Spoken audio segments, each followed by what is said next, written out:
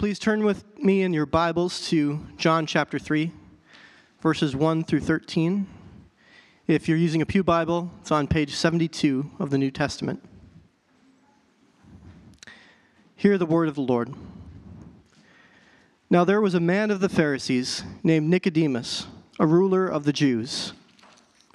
This man came to Jesus by night and said to him, "Rabbi, we know that you have come from God as a teacher. For no one can do these signs that you do unless God is with him." God answered and said to him, "Truly, truly, I say to you, unless one is born again, he cannot see the kingdom of God." Nicodemus said to him, "How can a man be born when he is old? He cannot enter a second time into his mother's womb and be born, can he?" Jesus answered, "Truly, truly, I say to you, unless one is born of water and the Spirit, he cannot enter the kingdom of God. That which is born of the flesh is flesh, and that which is born of the Spirit is spirit. Do not be amazed that I said to you, you must be born again. The wind blows where it wishes, and you hear its sound, but do not know where it comes from and where it is going. So is everyone who is born of the Spirit." Nicodemus said to him, "How can these things be?" Jesus answered and said to him, "Are you the teacher of Israel and do not understand these things? Truly, truly, I say to you, we speak of what we know and testify of what we have seen, and you do not accept our testimony. If I told you earthly things and you do not believe, how will you believe if I tell you heavenly things? No one has ascended into heaven but he who descended from heaven, the Son of Man." This is the word of the Lord. Father, we do desire your blessing to be with us, Lord. Not the blessing of riches, not the blessing of wealth, not the blessing of comfort and ease, but the blessing of realizing more fully how holy you are.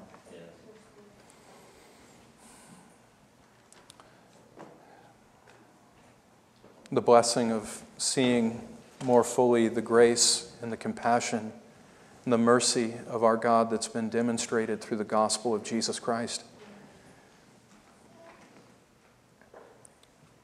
The grace of seeing our sin more clearly and seeing our need of a Savior in a more pronounced manner. God, would you bless us this morning as we sit under your word? No good thing will come of this if you do not attend the preaching and the hearing of your word. And so, God, I pray that you would come and make your presence known among us by opening our understanding to receive the truth of your word, by filling us with the Spirit of Christ, so that Christ may dwell in our hearts through faith, and that we would be rooted and grounded together in love. And by comprehending the greatness of your love for us in Jesus, Lord, we would be filled with all the fullness of God.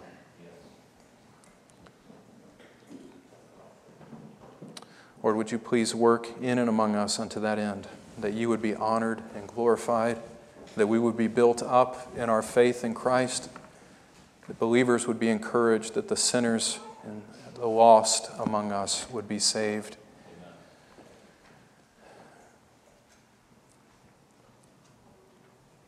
That we would walk away from this time together knowing you more fully than we do now. God, we ask this in Jesus' name. We pray for that blessing for his sake. Amen. Amen.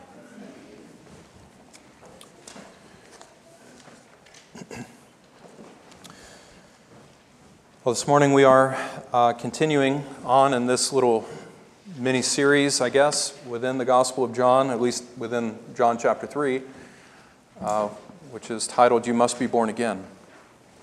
This is part 3 of our time considering what Jesus has to say about the new birth in John chapter 3, verses 1 through 13. Really, John 3, verses 1 to 8 is primarily what we're focusing on.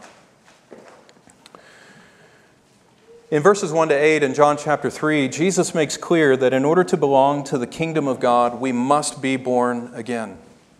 Now, we've looked at the fact in the previous weeks that being born again is not something that we do when we clean up our lives or when we turn over a new leaf or when we decide to be moral people, when we decide to do good things in society, or we simply choose to follow Jesus. That's not what happens in the new birth. The new birth enables us to do all of those things for the glory of God with a heart of love and in true faith for Him. But the new birth happens prior to any of that. Jesus says 3 times in verses 1 to 8 that we must be born again. And He tells us, "Don't marvel that I say to you, you must be born again." Within the new birth, we must personally experience this radical spiritual transformation if we would be a part of the kingdom of God. Now, there's no way to dance around that reality. There's no way to minimize the severity that Jesus attaches to this teaching, because He says you can't be a part of the kingdom of God unless you have personally been born again. So we're talking about a matter of eternal consequence when we're looking into the issue of the new birth. Now that even forces us to ask the question, how then can I know if I have experienced the new birth? If the new birth is so foundationally important, so fundamentally necessary in order for me to live a life of fellowship with God and to be a member of His kingdom, then how can I know if I actually have experienced the new birth? Is it just a feeling? Is it something that I'm convincing myself of? Or is it deeper than that? Well, according to the Scriptures, I believe that God would have us know whether or not we've been born again. And the way that we come to know if we have been born again is by looking for the fruit or the evidences of the new birth in our lives. We saw that really from John chapter 3, verse 8. Jesus tells Nicodemus, "Don't marvel that I told you must be born again. The wind blows where it wishes. You don't know where it comes from, you don't know where it's going, but you hear its sounds. So it is with everyone who is born of the Spirit." Right there, Jesus makes this parallel and using the wind as an illustration to help us understand how we can discern when the Spirit of God is causing us to be born again. How do we know when we've been born again? Well, we know by paying attention to the effects of the Holy Spirit blowing in upon our lives with the winds of regeneration, causing us to be born again. We may not know when and where the wind of the Holy Spirit will blow to cause the new birth, but we can hear and feel its effects. I appreciate the way that the 1689 Baptist Confession puts this in chapter 18, paragraph 2. It says that our infallible assurance of faith is founded upon the blood and righteousness of Christ revealed in the gospel, and also upon the inward evidence of those graces of the Spirit unto which God's promises are made. In other words, God makes promises to us that those who fear His name will be preserved. God makes promises to us that those who love Him will be kept. All things will work together for good for those who love Him. God promises grace and favor towards those who fear Him and towards those who turn away from sin out of godly fear. Those inward evidences of grace come with promises from God. And when we find those inward evidences of grace in our own lives, we can be assured, we can be confident that God has begun the work of salvation in us. And we truly are His people. So, as we get into this, how can I know if I've experienced the new birth? There are 3 things I'm going to draw out of John chapter 3. We saw 1 last week. We're going to look at number 2 today. Next week, we're going to come back to look at number 3. We saw last week in John chapter 3, verse 3, that one way that we can know whether we've experienced the new birth is by the fact that the new birth enables us to see the kingdom of God. And we discussed what that means. That means that we come to the point through the new birth when we see in Christ what we were not able to see before. So maybe like Nicodemus, we were someone who thought that Jesus was important. Maybe we saw him as a good teacher, even as Nicodemus refers to him as rabbi. Maybe we simply saw him as a miracle worker, someone who has done mighty deeds in the name of God. But apart from the new birth, we were not able to see what ultimately matters when we look to Christ. We were not able to see him in his glory. That's what John says in John 1:14. We beheld his glory. Glory is of the only begotten from the Father, full of grace and truth. Before the new birth came, we were not able to see glory in Jesus. We may have seen very significant things about him, but we were not able to see him as truly precious. We were not able to see Jesus as really and truly mighty. We did not see the kingdom of God in him, nor did we feel our souls thrust towards him in holy allegiance to him as our King. There was no draw, there was no pull, there was nothing that we saw in Jesus that enabled us to turn away from the things of the world in order to live our lives for his glory. As John 1:5 tells us, in our fallen state, we were blind to these things. And so when the Holy Spirit blew in upon us with the winds of the new birth, all of a sudden our spiritual eyes were open and we were enabled to see something in Jesus that we could not see before. And even though our experience of how we came to realize that might look different, it'll be different for each one of us. Even though our experience of realizing that has happened in our lives might look different, if it has happened to us, that is evidence that we have been born of the Spirit of God. If we see the glory of Jesus in the gospel. You guys follow me there? That was last week. We together on that, or did that sound new? If that sounded new, I'm in trouble. I'm not doing my job very well.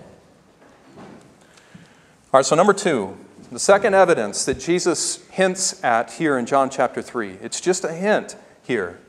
And it's more fully developed throughout the rest of the New Testament. But the second evidence of having been born again of the Spirit of God that Jesus hints at here is seen in John chapter 3, verse 5.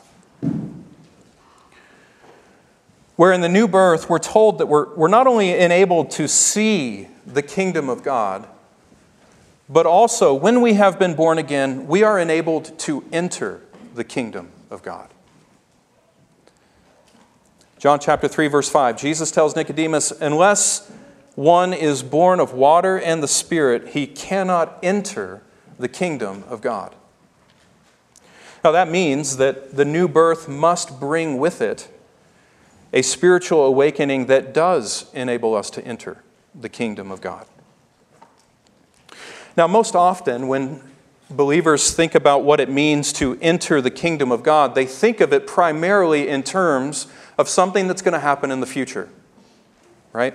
So, example, Matthew 25:34. At the day of judgment, Jesus says he's going to separate the sheep from the goats, and he is going to invite the sheep to come in and to inherit the kingdom of God, to receive the inheritance that has been prepared for them from the foundation of the world. So receiving the kingdom and entering into the fullness of the kingdom is definitely something that will happen in the future. However, the Bible teaches us that those who will enter the kingdom of God on that day are those who have already begun to enter the kingdom of God now. You follow me on that? Blank stares. Even though the Bible speaks of a day when we will fully and completely enter into the kingdom of Christ, it also tells us that the only ones who are going to be allowed to enter into that kingdom then are those who have already entered into that kingdom in some measure now. So for example, Colossians chapter 1 verse 13, we find Paul describing what it means to be born again. This is something that happens when the Spirit of God causes us to be made new creatures in Christ. And he describes it in terms of having been rescued out of one kingdom and having been transferred into another kingdom. You are rescued from the domain of darkness and you are transferred into the kingdom of God's beloved Son, the Son of His love, literally in the Greek. That is talking about actually entering into that kingdom. And notice what Paul says there. He doesn't say that this is something that's going to happen in the future. He says this is something that has already happened in the past. We have already been transferred into this kingdom if we truly have been saved. When did that happen? Well, in Colossians 1:6, you'll discover, if you read that, you'll discover when that happened for these Colossians. It happened when they heard and understood the grace of God in truth. What enabled them to hear and understand the grace of God in truth? Being born again. When they were born again, they were transferred into the kingdom of God's beloved Son. They became members of it even at that point. This is why Paul can say in Philippians 3, I think it's 3:20, that our citizenship is in heaven, from which we await a Savior, Jesus Christ, who will conform the body of our lowly state into conformity with the body of His glory at His coming. We are already citizens of the kingdom of God if we are believers in Christ. So, according to Jesus and according to the rest of the teaching of the New Testament, one evidence that we have been born again is that we have begun to enter into the kingdom of God. Now, here's the question that preaching professors in seminary love to taunt their students with. So what? What does that mean? Wonderful. Being born again means that you are now enabled to enter the kingdom of God. But what in the world does that actually look like? As we're trying to understand what it means to have been born again, and as we're trying to discern in our own lives whether or not we have experienced that new birth, whether or not this has actually happened to us, I wanted to try to think about the most practical ways that we could discuss what it means to enter into the kingdom of God now. We can envision more clearly what it means to enter into that kingdom then, on that day.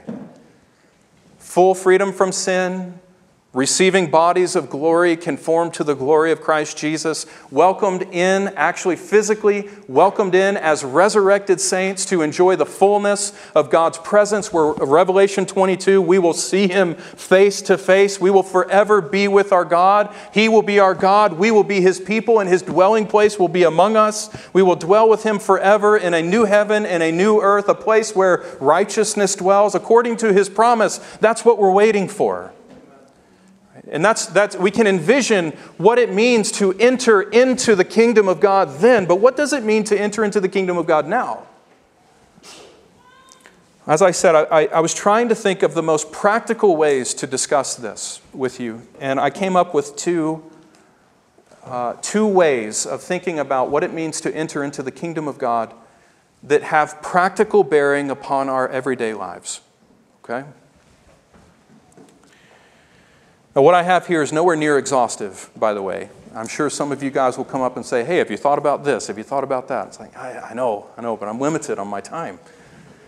What are the most practical, the most helpful ways to think about what it means to enter into the kingdom of God? I've got two of them. Number one, to enter into the kingdom of God, and this is very practical. Don't think this is merely theoretical or hyper-spiritual, okay? It's very practical. To enter into the kingdom of God now means that you have been delivered from the power of Satan, and he no longer has a hold on you. Now, I should hear some amens to that. Either that or you're not spiritually in tune enough to understand what that means. To enter into the kingdom means that you have been delivered from the power of Satan, and he no longer has a hold on you. Ephesians 2, chapter 2, verse 2, it talks about us in our lost and fallen state. And how does it describe us? It describes us as sons of disobedience, in whom the spirit of the prince of the power of the air is now at work. That's what we are in our fallen state. That's what every unbeliever is in this world. It is a subject to the will of the devil. He or she is. But when God comes and makes us alive together with Christ, Ephesians 2:4 and 5, when He comes and He brings about that awakening, that spiritual renewal of the new birth, the power of Satan to cause us to do his will and to work in us to do his pleasure as sons of disobedience, that power is shattered. The moment that we are brought up out of death and into life in Christ, we are delivered from the power of Satan to cause us to get us to do his will. That's one way we're delivered from the power of Satan. The second way, Hebrews chapter 2, verses 14 through 15. In Christ, Satan has lost the power of death over you. Amen. Satan has lost the power of death over you. Verse 14, it says that the devil had the power of death. Now, that doesn't mean that he had the power to sentence anyone to eternal death. It doesn't mean that he had the power to deal out death in hell as a punishment. What it means is that he had the power to demand death upon those guilty sinners. He had the authority to work death into sinners, to increase it in their lives. Verse 14, it tells us that he uses that power to enslave people through the fear of death. So he has the power of death, and he wields that power by causing people to be afraid of death. And he holds them in slavery like that.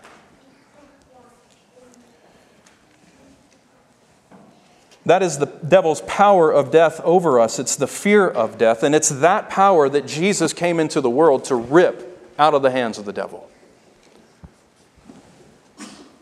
It says in Hebrews 2, Jesus tasted death for everyone so that by his death he would destroy every reason that you and I have to be afraid of death.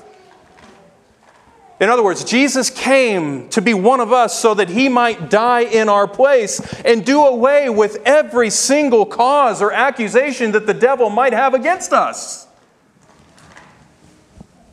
He has fulfilled. Jesus has come in flesh and blood like us. He has united himself to us, and he has fulfilled all righteousness in our place so that on the final day of judgment, he can present all of his people before his Father without spot and without blemish. And the devil will have no power to accuse on that day. Jesus has made satisfaction for the judgment of the sins that we've already committed. He has made satisfaction to God's law and the demands of God's law that stand against us as sinners. The sting of death has been removed through the death of Christ our Savior. Death's victory over us has been destroyed. And now, in the new birth, by the power and the ministry of the Holy Spirit, you and I are enabled through Christ to face death with boldness and to even taunt it in light of its defeat. To say, death, death, where is your victory? Oh, death, where is your sting? The sting of death is sin, and the power of sin is the law. But thanks be to God through Jesus Christ our Lord, who gives us the victory. Death is defeated. It is a defeated enemy, and it will never rise up to be anything that can threaten us with power.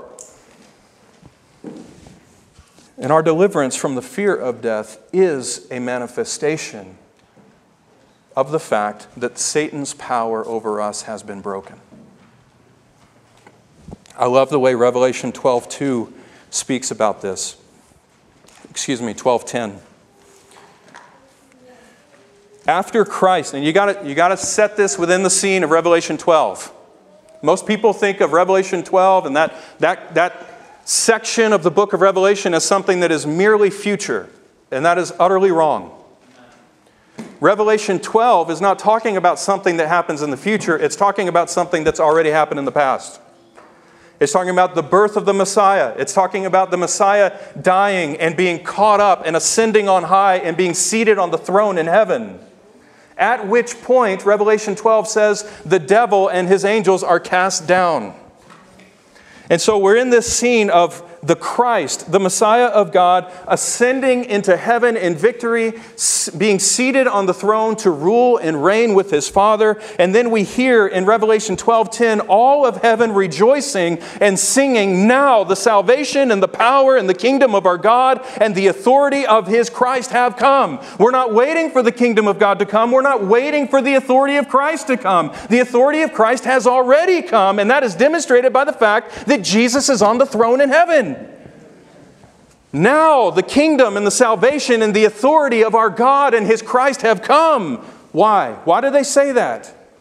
Because, or for, the accuser of our brothers has been cast down, he who accuses them before our God day and night.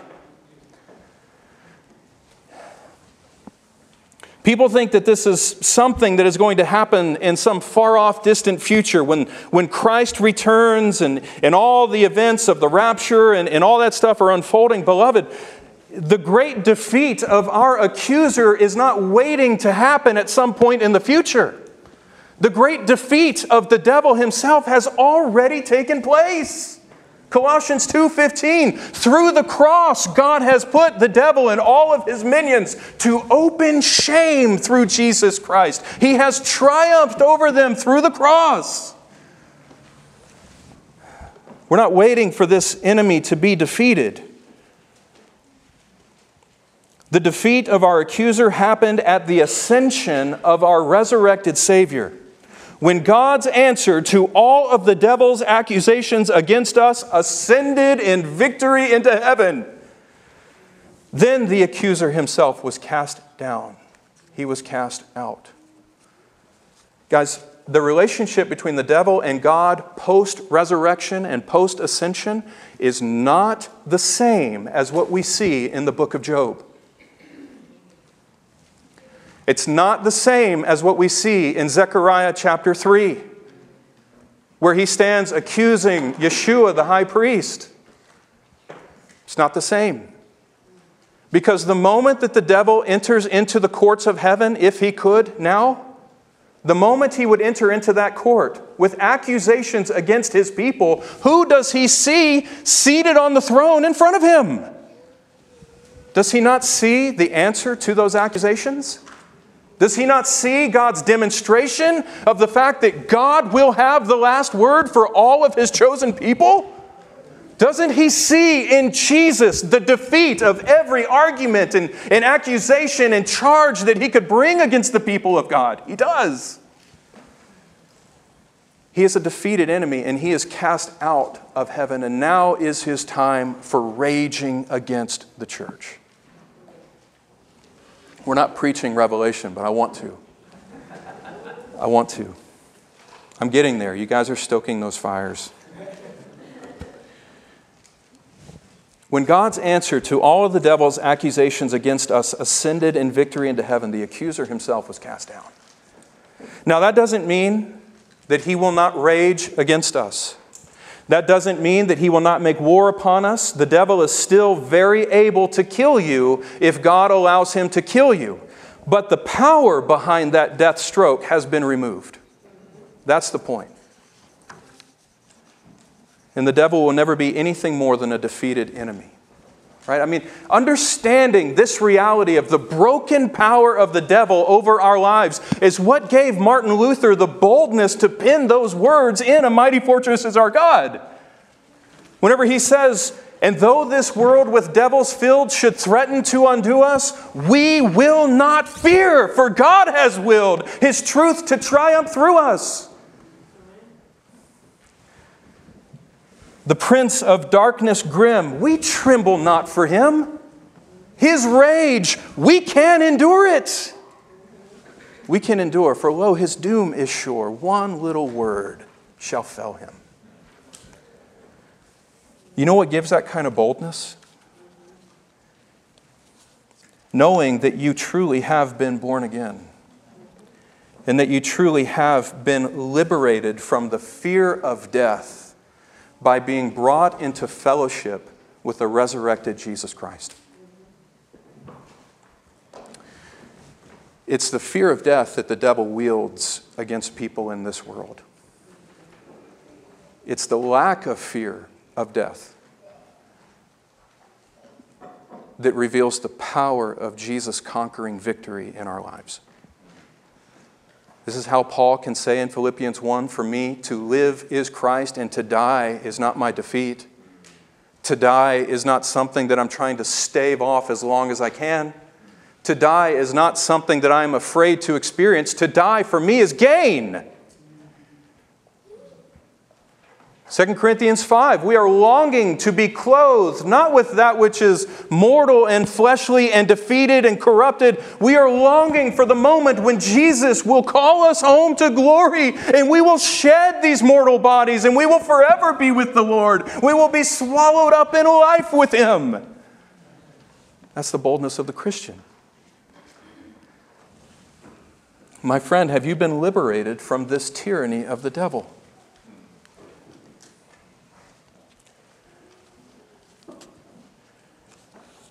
Have you been set free from the devil's attempts to enslave you by the fear of death? You tell me that's not practical. John Wesley, you know what caused him to understand that he was not a believer yet in 1733? It was that one night they were caught in a storm and he was scared to death of dying. And he realized in that fear that he had not yet come to see the Savior who had conquered death as his true hope. Do you still fear death? Or is death something you are eagerly anticipating? That last, final trial that God will call you to walk through. Do you see it as that? I remember one morning in prayer, and I'm not trying to say you need to be like me or think like me here, but I remember one morning in prayer, the Lord making death so sweet to me that it became to me something like an adventure. It's a moment when I'm going to pass out of this world and I'm going to be forced to go on an adventure with the Lord on which no one else can go with me.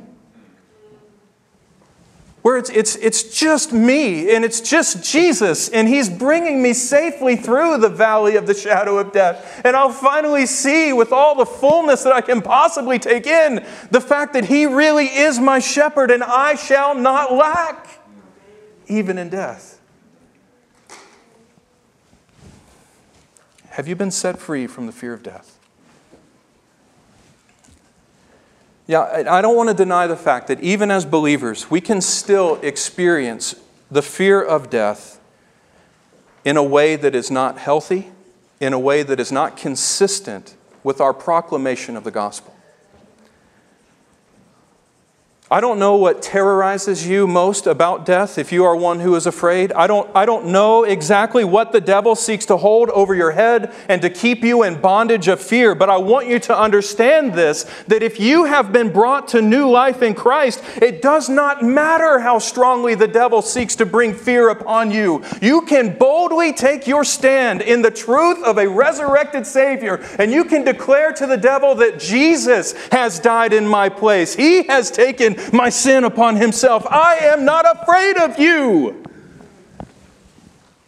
I don't fear your accusations because my God has come to interpose on my behalf.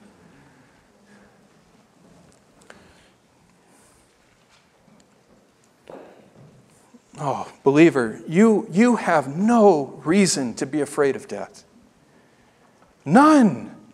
Whether that's death by COVID or death by a car accident or death by murder or martyrdom, it doesn't matter. You don't need to be afraid of it. Jesus Christ has destroyed him who had the power of death, that is the devil. His blood was spilt in your place. Do you believe that? We profess to believe it, but do you really understand Jesus giving His life in place of yours? Oh, guys, just Don't you feel the call of the gospel to rise up in faith and be bold in our God? You know the power that the devil has been wielding through the fear of death over the world the last 3 years? You see the insanity that has occurred as a result of that. We don't need to fear. Jesus has, I love this. I'm going on way too long on this point. Jesus has entered into the strong man's house. You know that, right? Jesus has bound the strong man, Matthew 12.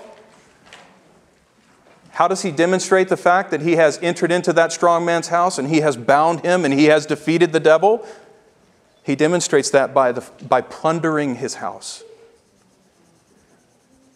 Plundering those that used to belong to the house of the devil. Jesus has come as the stronger man, as the mightier man, as the conquering victor. He is the David facing down our Goliath. He is the skull-crushing seed of the woman, as he's described.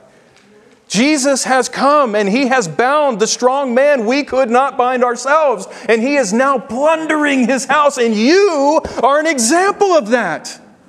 You are a trophy of what Jesus has earned by his own sufferings and in his own death and by his own resurrection. You are a demonstration of his power if you are a believer. So don't be subject to the fear of the devil. You've been set free from that.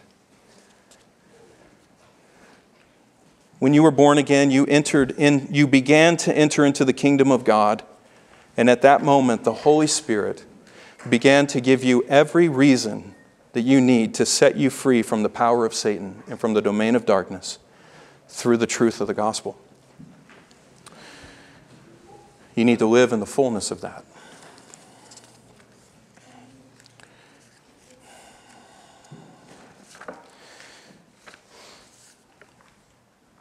Second way that we can know that we have entered into the kingdom of God now is in relation to sin.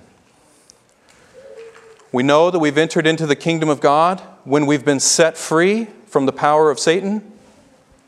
We also know that we have entered into the kingdom of God when we have been set free from the power of sin.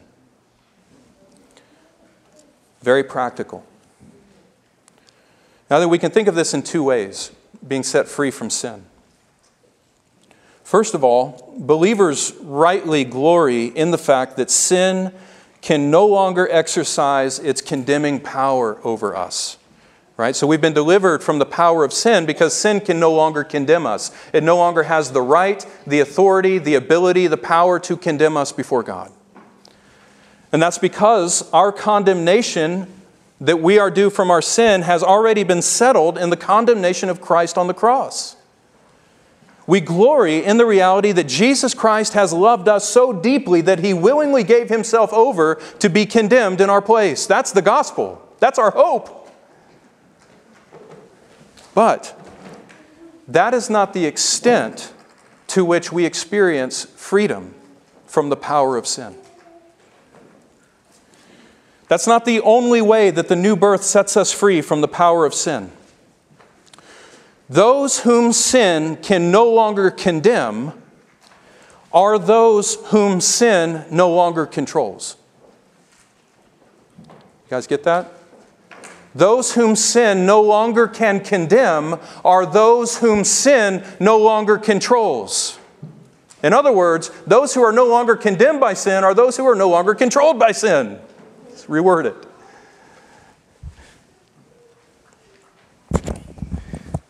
In fact, I would say that the greatest evidence that you are no longer under God's condemnation for your sin is that you are no longer under the control of your sin. Romans 6:14, sin shall not be master over believers because we are not under the law, but we are under grace. Meaning, we are no longer under the condemning arm of the law. We now live according to the Spirit, the law of the Spirit of life that is given to us in Christ Jesus, Romans 8:2. We're set free from sin's control, which demonstrates the fact that we've been set free from sin's condemnation. Now, how does sin control you? How does sin control us? How does it wield its authority and its power in our lives? Before we are born again, sin wields control over us through the means of our desires and our affections. And that's what makes this so diabolical. It's not as though sin controls us from the outside. That would be one thing. And if that were indeed the extent of sin's control in our lives, then we would be able to stay that off, possibly. We could build up fences and walls of protection against temptation and the different ways that the devil seeks to bring us into falling in sin. We could try to take up measures of, cutting off every arm and plucking out every eye and doing everything we possibly can in the flesh to protect us from sin. The problem is that sin's control over our lives goes much deeper than merely environmental factors or what we fall into here and there or temptations that arise. The control that sin has over us is at the heart level. It's at the level of our desires. The other word for desires, those deep-seated rivers of emotion and desire that run in our lives, that's called the affections. Sin's control over us is so deep that it even attaches itself to our affections. It drives us to make choices that we make, sinful choices, because it controls what we desire to do. We see that, for example, right here in John chapter 3, in verses 19 through 20. According to John 3:19, the greatest hindrance that you and I have to coming to Christ is a love for sin and darkness. That's an affection. That's a deep desire. That's a soul attachment, something that leads to action. We love sin. In fact, verse 20 says, the reason we do not come to the light of Christ is because we hate the light. So we love sin and we hate the light. Those are internal dispositions of the soul. That's how deeply sin's control has impacted us. And that's the kind of power that sin has upon us. It exercises its control at the deepest level of our being, in our affections, our desires that we have. So if we would be saved, if we would be brought to salvation in Christ and come to the light and experience the cleansing effect of dwelling with God in the light, then that love affair with sin and darkness has to be severed. That internal hatred for God and His Christ has to be conquered. And if we put the pieces together here in John 3, Jesus teaches that this is the freedom that the Holy Spirit brings to us when He gives us the blessing of the new birth. He breaks the power of canceled sin in our hearts.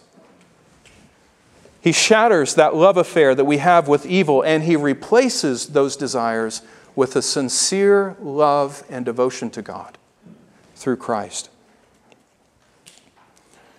And really, if you think about this is what demonstrates and puts on display the depth of Christ's conquering power over sin. Not merely that He removes us from the presence of sin, or that He removes temptations from us as believers and they're never going to come against us again. You and I both know, who have walked with the Lord for any length of time, we know that temptation is still something that is very real and something we still have to war against in our daily lives. Jesus demonstrates the greatness of His power in salvation, not by removing us from temptations or from opportunities to sin, but by giving us hearts that no longer want to sin when we are bombarded by temptations. He gives us holy desires that can withstand the onslaught of evil in this world. When pornography rises up on the computer, our commitment at the heart level to Christ is greater than our desire to gratify that desire of the flesh. Our affection to love our wives and our husbands alone, the one that the Lord has given us, our affections to do that, our commitment to uphold our covenant in marriage, comes from something much deeper than merely the resolve of our own human will. It comes from the fact that we cannot sin against God by sinning against our spouse. The strength that we have not to take the bottle to our lips and drown our cares and our sorrows with liquor. Where does that come from? Where does that come from where something so strong and has such a grip of power upon us, such as alcohol or drugs? How can we find liberation from that? Jesus guarantees liberation from that for all of His people by giving them hearts that no longer want to do those things. And He provides that in the new birth. That's a demonstration of His great power in salvation. So that as a result of having been given this new heart with new desires, all of a sudden we find that the sin that used to give us so much pleasure and joy, the sin that we used to love and relish and even pet and stroke, the sin that we held so dear, and the sin that even gave us a sense of purpose and meaning in our lives, once we have experienced the new birth, all of a sudden we no longer want to walk in those ways of sin. Now, those sins that used to be so desirable and so pleasurable to us, so pleasing, they now feel like poison in our hearts and rot in our bones. Our spiritual taste buds have been changed, and we've been made new creatures who can no longer stomach the sin that we used to love. Well, you want to evaluate your life and determine whether or not you have experienced a new birth? It's right there. Tell me your relationship with sin, and I will tell you your relationship with God. And don't think of sin merely in the realm of the big sins, right? Homosexuality, transgenderism. Maybe for some of you it's leftism, right? No one on the left can be saved ever. Committed the unpardonable sins. Maybe it's, we think of sin as murder, we think of sin as adultery, drug abuse, alcoholism, all these big sins. But what you need to understand is that the big sin in the Bible is not those things. Jesus says those are merely the manifestation of the greater and the deeper sin that is at work in our lives. That sin of lack of love for God, lack of love for our neighbor. That's what drives us to excess. That's what drives us to seeking to satisfy that soul craving in our hearts through things, stuff, activities, entertainment, movies, music, clothing, gaining attention from other people by the way we dress. All that comes from a deeper problem, which is our lack of love to God. And the great power of the gospel is that Jesus gives us the answer to that great problem in the new birth. He gives us new hearts with new desires. I love the way Galatians 5:24 describes this. I'm not going to spend a lot of time on this, but just pay attention to what it says. Galatians 5:24, it says that those who belong to Christ Jesus have what? They have crucified the flesh with its passions and desires. Now, what passions and what desires is Paul talking about? Well, he's just given us a list in verses 19 through 21, right? Right? He's talking about carousing. He's talking about immorality. He's talking about drunkenness. He's talking about factionalism and rivalries and outbursts of anger and disputes and selfish ambition and pride. He's talking about those kinds of things. And he says everyone who belongs to Christ, those who have been made members of the kingdom of Christ, have experienced a radical change in their hearts between those passions and desires of the flesh and the passions and desires they now have. The passions and the desires of the flesh for those who belong to Christ, they have been crucified in them. That means they've been put to death. That doesn't mean that a believer will never experience sin. It doesn't mean a believer will never walk in sin for seasons in his or her life. But what it does mean is that something fundamentally has shifted in the heart of a true believer, where that true believer may fall into sin, but that true believer no longer delights in sin. That true believer may stumble along the way into sin, but that true believer is not seeking sin out. Because the passion and the desire to run in the ways of sin has been crucified through their union with Christ. See, this This is why we must always maintain that the new birth is something that is supernatural. It's something that goes beyond the ability of humanity to will or to do on its own. The new birth is a miracle from God, a miracle of new creation sparked in the life of every true believer. And if we've experienced that, then it will be manifest by the fact that we will no longer have desires to live and run in the ways of sin. We will be set free from that desire. And our desires will be holy and true unto the Lord.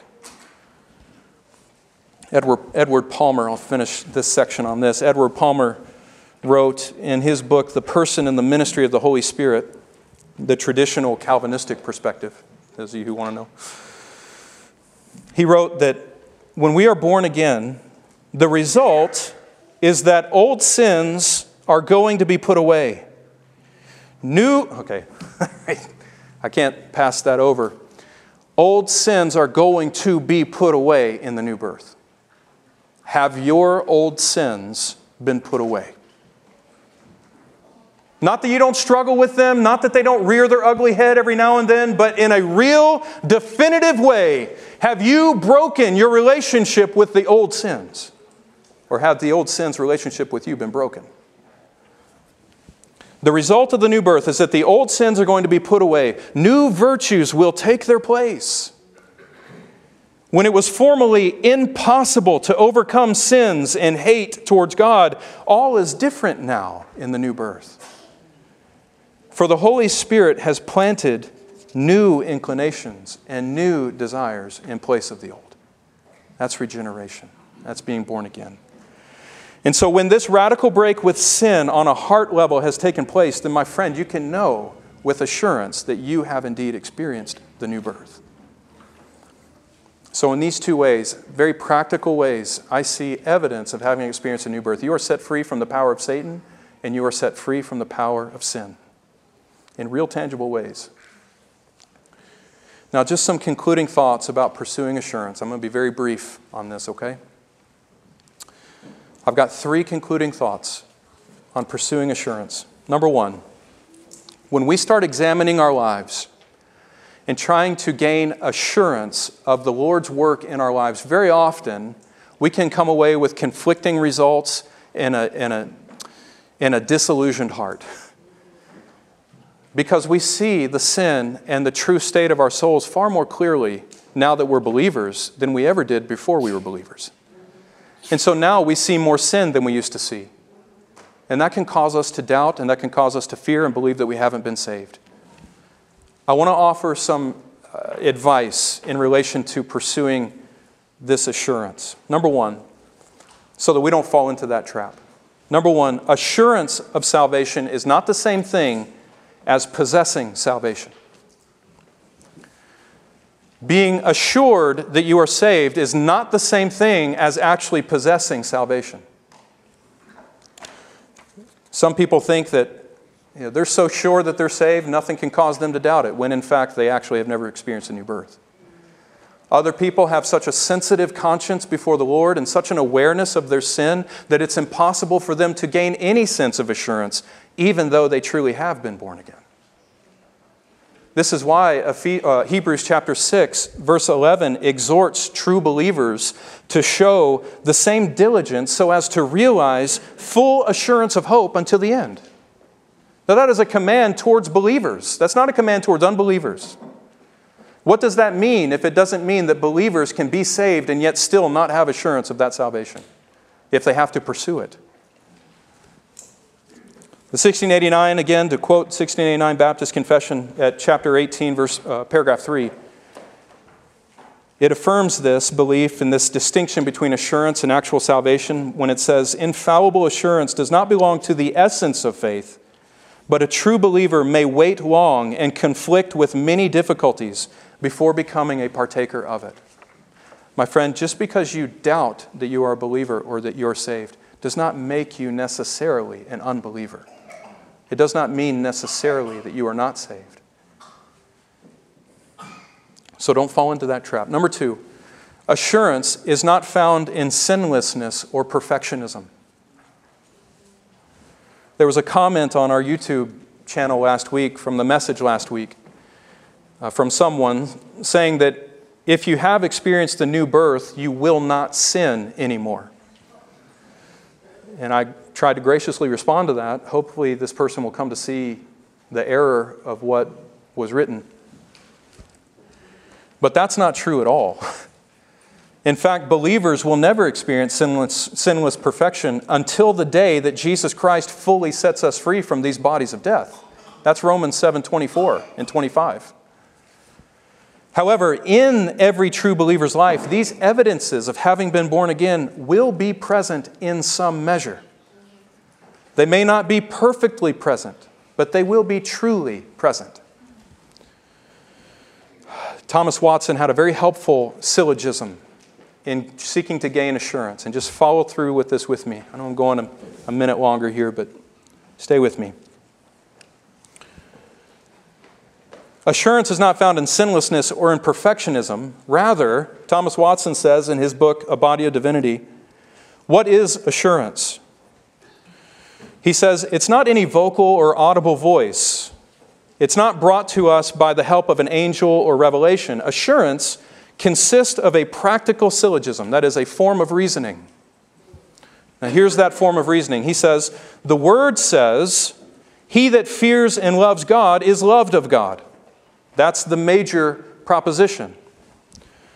Then our conscience makes the minor proposition. Well, I fear God and I love God. Then the Spirit makes the conclusion. Therefore, thou art loved of God. And this is what the apostle calls the witnessing of the Spirit with our spirits, that we are children of God. You follow that reasoning there? The Word says, those who love and fear God belong to God. My conscience says, I love God. Not perfectly, but I really do love Him. And I really do fear Him. There's something true in me that matches what I see in the Word right there.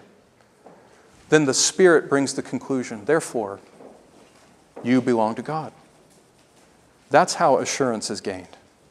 It's not gained by some special revelation or seeing perfectionism in our lives. It's simply discerned and received by seeing the evidences of God's grace in our lives. Truly present, even if they're not perfectly present. All right, now number 3. What do I do if I don't see evidences of being born again in my life? Or what do I do if I'm not sure if I see evidence of being born again in my life? If after all this examination about the new birth, I am not able to say with a clean conscience and with sincere conviction, the Holy Spirit has indeed caused me to be born again. If I can't say that with a clear conscience, what am I supposed to do? You just told me last week, Seth, that I can't do anything to cause the new birth to come about. So if I don't see evidence of the new birth in my life, what am I supposed to do? Just go about living my life and just doing what I want to do until maybe someday, if God so pleases, He'll bring the work of the new birth in on me? Just keep eating and drinking and being merry, because unless God moves in on my life, I'm going to die and go to hell anyway, so I might as well enjoy my time now. Is that how we're supposed to respond when we don't see evidence of the new birth in our lives? Thank you. No, that's not. That's not. If that describes you, then let me give you let me urge 2 things upon you, all right? Number 1, if you are filled with doubts about whether you've been born again, let me urge you not to try to hide those doubts. Don't cover up those doubts with fig leaves, in other words. When God came to Adam and Eve after they sinned, what did they do? They hid their nakedness with fig leaves. Do you think that convinced God that they weren't naked anymore? Wasn't that just a demonstration of the reality that they recognized they were naked? When you have doubts, that is God bringing you to the point where you recognize that you are naked. The last thing you want to do at that point is try and get some fig leaves to cover up that nakedness. Don't try to hide your doubts. You don't think God knows that you're doubting? You don't think God can handle those doubts if you pour them out to Him? I assure you He can. Don't hide your doubts from the Lord. It makes no sense to do that anyway. You need to recognize that when you are brought to the point where you are doubting whether you actually belong to God, that is God awakening you to see things that are true about yourself. And He doesn't want you to ignore them. He wants you to deal with them. Which brings me to my second point that I would urge upon you if you're doubting whether you've been born again. In light of those doubts, come to Jesus. This is Matthew 11:28. Jesus says, "Come to me, all you who are weary and heavy laden, and I will give you rest." You know, the context here is where Jesus is glorifying God His Father for hiding the gospel from people and choosing who He will and will not reveal Christ to. Jesus doing the same thing. Jesus is exalting the sovereignty of God over salvation in this section of Scripture, and He gets to the end of it and He says, "Come to me." Don't let election and God's sovereignty and salvation keep you from running all out to the Lord Jesus Christ. John 6:37, Jesus promises, "None who come to me will I ever cast out." You need to take Jesus at His word, and you need to run to Him. And you will find His arms wide open and ready to receive you. Let's pray together.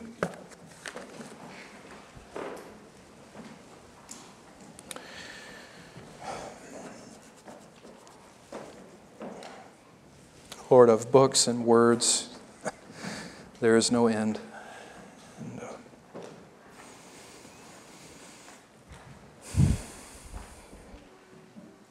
Lord, we can blow enough hot air to fill a balloon, and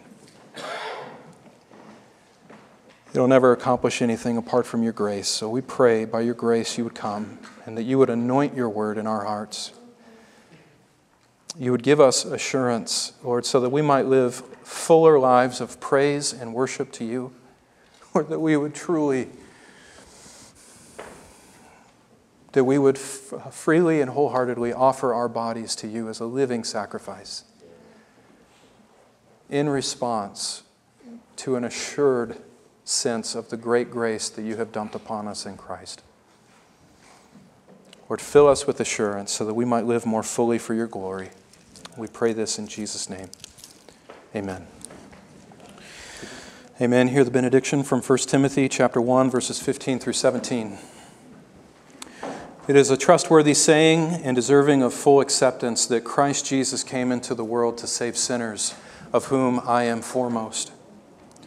Yet for this reason I was shown mercy, so that in me as the foremost, Christ Jesus might demonstrate all His patience as an example for those who would believe upon Him for eternal life. Now to the King of the ages, immortal, invisible, the only God, be honor and glory forever and ever. Amen. May you go in the peace and in the hope of that reality. Amen.